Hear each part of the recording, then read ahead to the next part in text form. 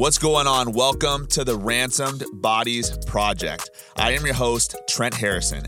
I am the founder and CEO of Ransomed Bodies Training.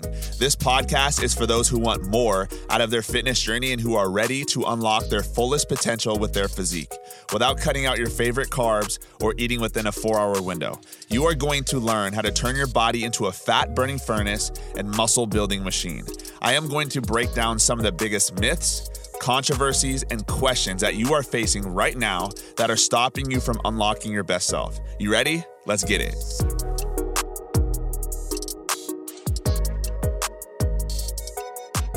All right, guys. So today we're talking about how to develop your abs, how to build a six-pack, how to get in the best shape of your life. And also I want to talk about some of the mistakes that I made along my own personal journey to do so. I know for me, I was so obsessed with building a six-pack that pretty much it revolved around everything I was doing with my training, everything I was doing with my cardio, everything I was doing with my nutrition.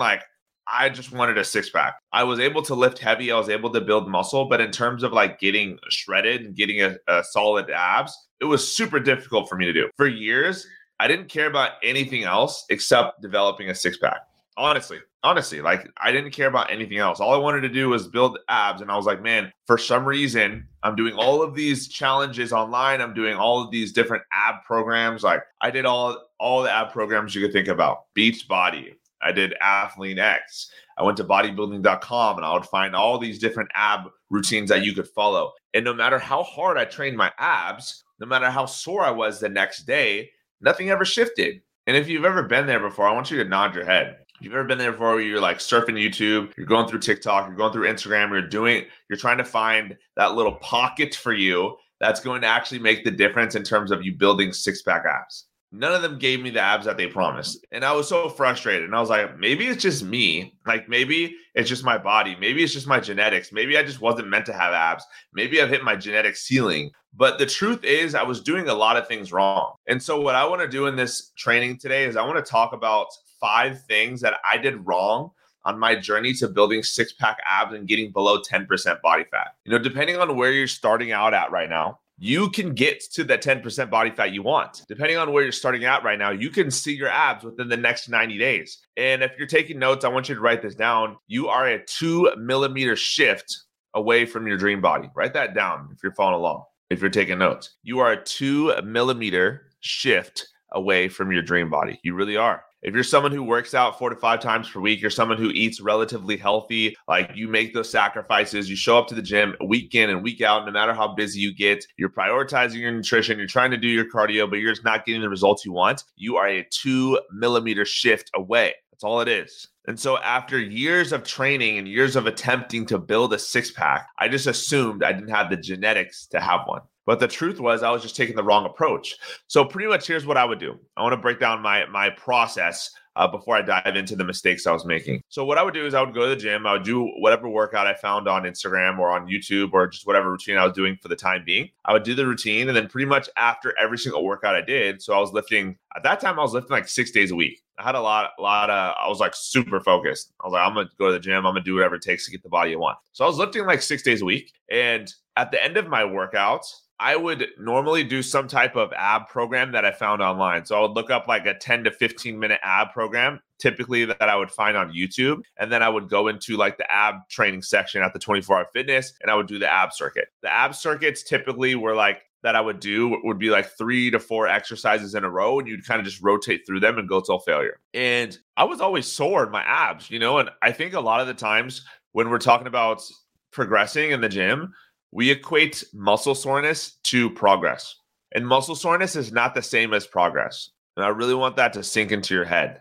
Just because you're sore doesn't mean you're actually making progress and getting to the next level. And I want to give you an example. I went snowboarding about a month ago, right? All right, I went snowboarding a month ago. Me and my family, we went to Big Bear. I took everyone out to Big Bear. We got an Airbnb. It was great snow. I got to go snowboarding by myself. I have a full setup. So I have my own boots. I got my own board. I got my own gear. I got everything. So I love snowboarding.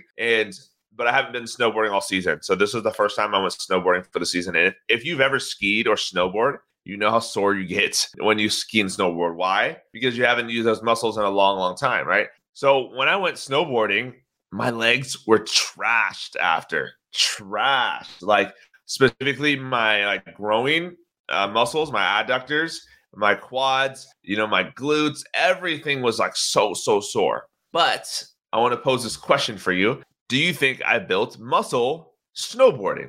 No, of course not. Snowboarders aren't naturally jacked dudes. You build muscle from lifting weights. The same thing with surfing. I live right by the beach, and so I'll surf every now and then. When I go surfing and it's something I haven't done in a long time, yeah, I'm super sore. My back's sore. Are surfers jacked? No, they're shredded. They're definitely like lean. They have a specific build to them, but they're not jacked. Have you ever gone on like a run before? Maybe you've gone on a run, and after running, you're super sore. Your legs are sore. And you're like, man, my legs are really sore. Do you build muscle from running? No, you don't. You burn calories. So just because you're sore does not always indicate that you're going to be able to build muscle or that you're progressing. And I know for me, when I first started training, I would equate muscle soreness with muscle progress. So what I would do is that after I would train, so let's say I hit chest one day, I would wake up the next day and then I would like throughout the day, I would be like stretching my chest. I'd put my arm up on the wall, you know what I mean? And stress out my chest to see if my chest was sore. If my chest was sore, then I would like check off in my head, have a mental check note and be like, oh, cool. I must have had a good workout yesterday.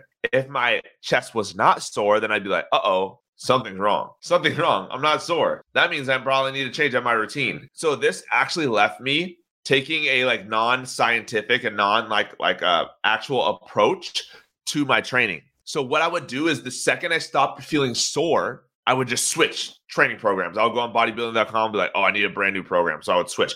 So I was that guy who would program hop. I was that guy who would go from this program to that program, back to this program, back to this program. And I would constantly back to this guy on Instagram's workouts. I was constantly jumping from program to program.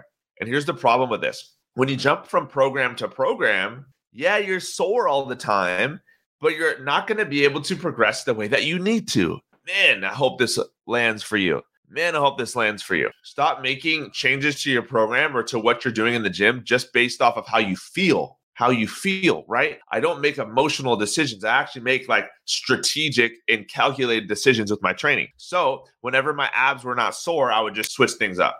And so what I want to do is I want to talk about 5 mistakes I made throughout my ab training journey and process that now has me where I have 6-pack abs year round. Even when I'm in a bulking phase, which I'm doing right now, I still have abs. When I still look in the mirror, I have abs, right? So number 1, write this down if you're taking notes. Ab training does not get you abs. I was spending, honestly, I would say hours in the gym, just solely focused on my abs, and I never got abs. Doesn't matter how often you work out your abs if you never get to a lower body fat percentage. Your abs are never going to show. You could have the most jacked abs in the world.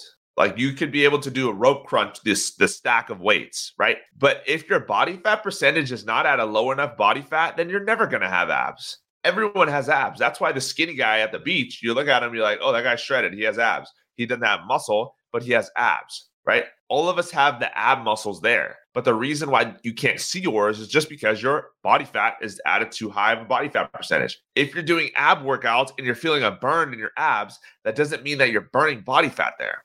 Really important. Just because I'm burning and I like feel the burn and I'm doing a plank and it's burning my midsection, I'm not burning fat. I'm just taxing the muscles, just like you do in your biceps when you train curls, right? So if your goal is to build 6-pack abs, your number 1 focus should be decreasing your body fat percentage, which obviously we do from nutrition, we do from cardio, a lot of ways we do that, okay?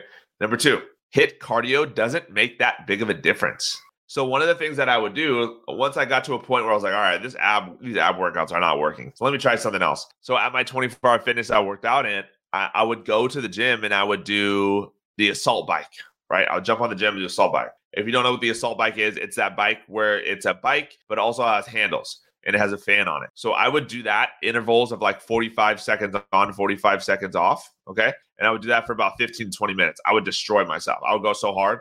Like I was never lazy. I always worked hard. I just was working hard in the wrong areas. Now, all I do is walk for cardio and I have better abs than I did when I was doing HIIT cardio. I remember literally killing myself just so I can get rid of stubborn fat, and it didn't work. So if you feel like you're stuck in terms of fat loss, you don't need to do HIIT cardio. HIIT cardio works. I'm not saying you shouldn't do it. You can do it if you like it. I don't like it, right? I don't like it because it's too much work compared to something else. Now I know when done properly, all you need to do is do your cardio to build abs. Okay. So whether your favorite form of cardio is walking, whether it's doing the Stairmaster, whether it's running on treadmill, whether it's doing the elliptical, I literally don't care. Make sure it's something you like. All of them work to get to a lower body fat percentage. You don't have to do HIIT. You don't have to run. You honestly don't even have to sweat. If you see me working out in the gym, I'm pretty much barely sweating. Like I really don't sweat that much. That's not because I'm not working hard. That's just how my body is. Sweat is not indicative of fat loss. Sweat and fat, losing fat are two completely different things. How do I know this? I'm sure you've seen a super overweight dude at the gym and his shirt is drenched and he's not burning more fat than you. I'm sure you've seen a super overweight dude at the beach or walking around at the mall and you're like, man, how is that guy sweating? Have you ever seen that before? You're like, man, this guy's sweating. I don't know how this is even possible. It's not even hot outside. Sweat does not mean you're burning fat. All right. Number 3, the third mistake I made is that ab challenges are a complete waste of time. So if there's an ab challenge out there, 21-day abs, 30-day abs, whatever it is, doesn't mean you're going to build a six-pack. I would rather this is my personal opinion, I would rather you put your extra time at the end of your workout to doing more cardio so you burn more calories than spending that extra time training your abs. All right. If you are limited on time, which the majority of you guys listening to this are, I would rather you spend the extra 10 to 15 minutes at the end of your workout going on the Stairmaster or walking on the treadmill or doing the elliptical, whatever you like to do, than training your abs. Because I know you will see your abs if you get to a lower body fat percentage instead of doing and wasting your time doing all these fancy ab exercises. Okay. And that leads me to my 4th point. 10 minutes of cardio is better than 10 minutes of abs. Always. So if you're at a fork in the road with your time and you're like, I'm behind on my cardio, but I know I need to train my abs, you need to get out of the mindset that ab training leads to building abs. You need to start focusing on burning more calories and eating less food. So another thing I like people doing is I would rather you lift 4 days a week than lift 5 days a week and have the 5th day be a cardio day if you continue to struggle doing your cardio. I would rather you lift 4 days per week and have the 5th day be a meal prep day than working out 5 days a week and not meal prep and not do your cardio. Does this make sense, right? If you're not meal prepping, if you're not doing your cardio, then you need to cut back your strength training sessions and you need to start putting that extra time you have to those things that actually matter and move the needle forward because your priorities are off, right? Number 5, man, this one's important. You don't need to train your abs every single day. Okay. Matter of fact, you probably are doing abs too much. If you're doing abs 5, 6, 7 days a week, it's honestly a waste of time. Would you train your biceps 5, 6, 7 days a week? Of course not. No one does that. You also have to remember and realize that when I'm doing compound movements, such as squat, such as a deadlift, such as bench press, such as a front squat, such as a standing overhead press, you're actually working your core muscles. The other day I did goblet squats 2 days ago. When I do goblet squats, I do them pretty heavy. So I did a goblet squat. If you don't know what a goblet squat is, that's the exercise where you hold the dumbbell under your chin with 2 hands. And I did elevated goblet squats. When I do goblet squats, I go heavy. So I was doing a 120-pound dumbbell. My abs were literally on fire after doing the goblet squats. Why? Because I'm bracing my core. If you're bracing your core properly on a lot of these compound lifts, you're going to feel it in your abs. When I deadlift, my abs are sore. When I'm doing standing military press, my abs are sore because I'm bracing my core. So with that being said, you don't need to train your abs every single day because you're already doing it. So really, I only train abs probably twice a week, and I'm still able to see results and get a great six-pack, okay?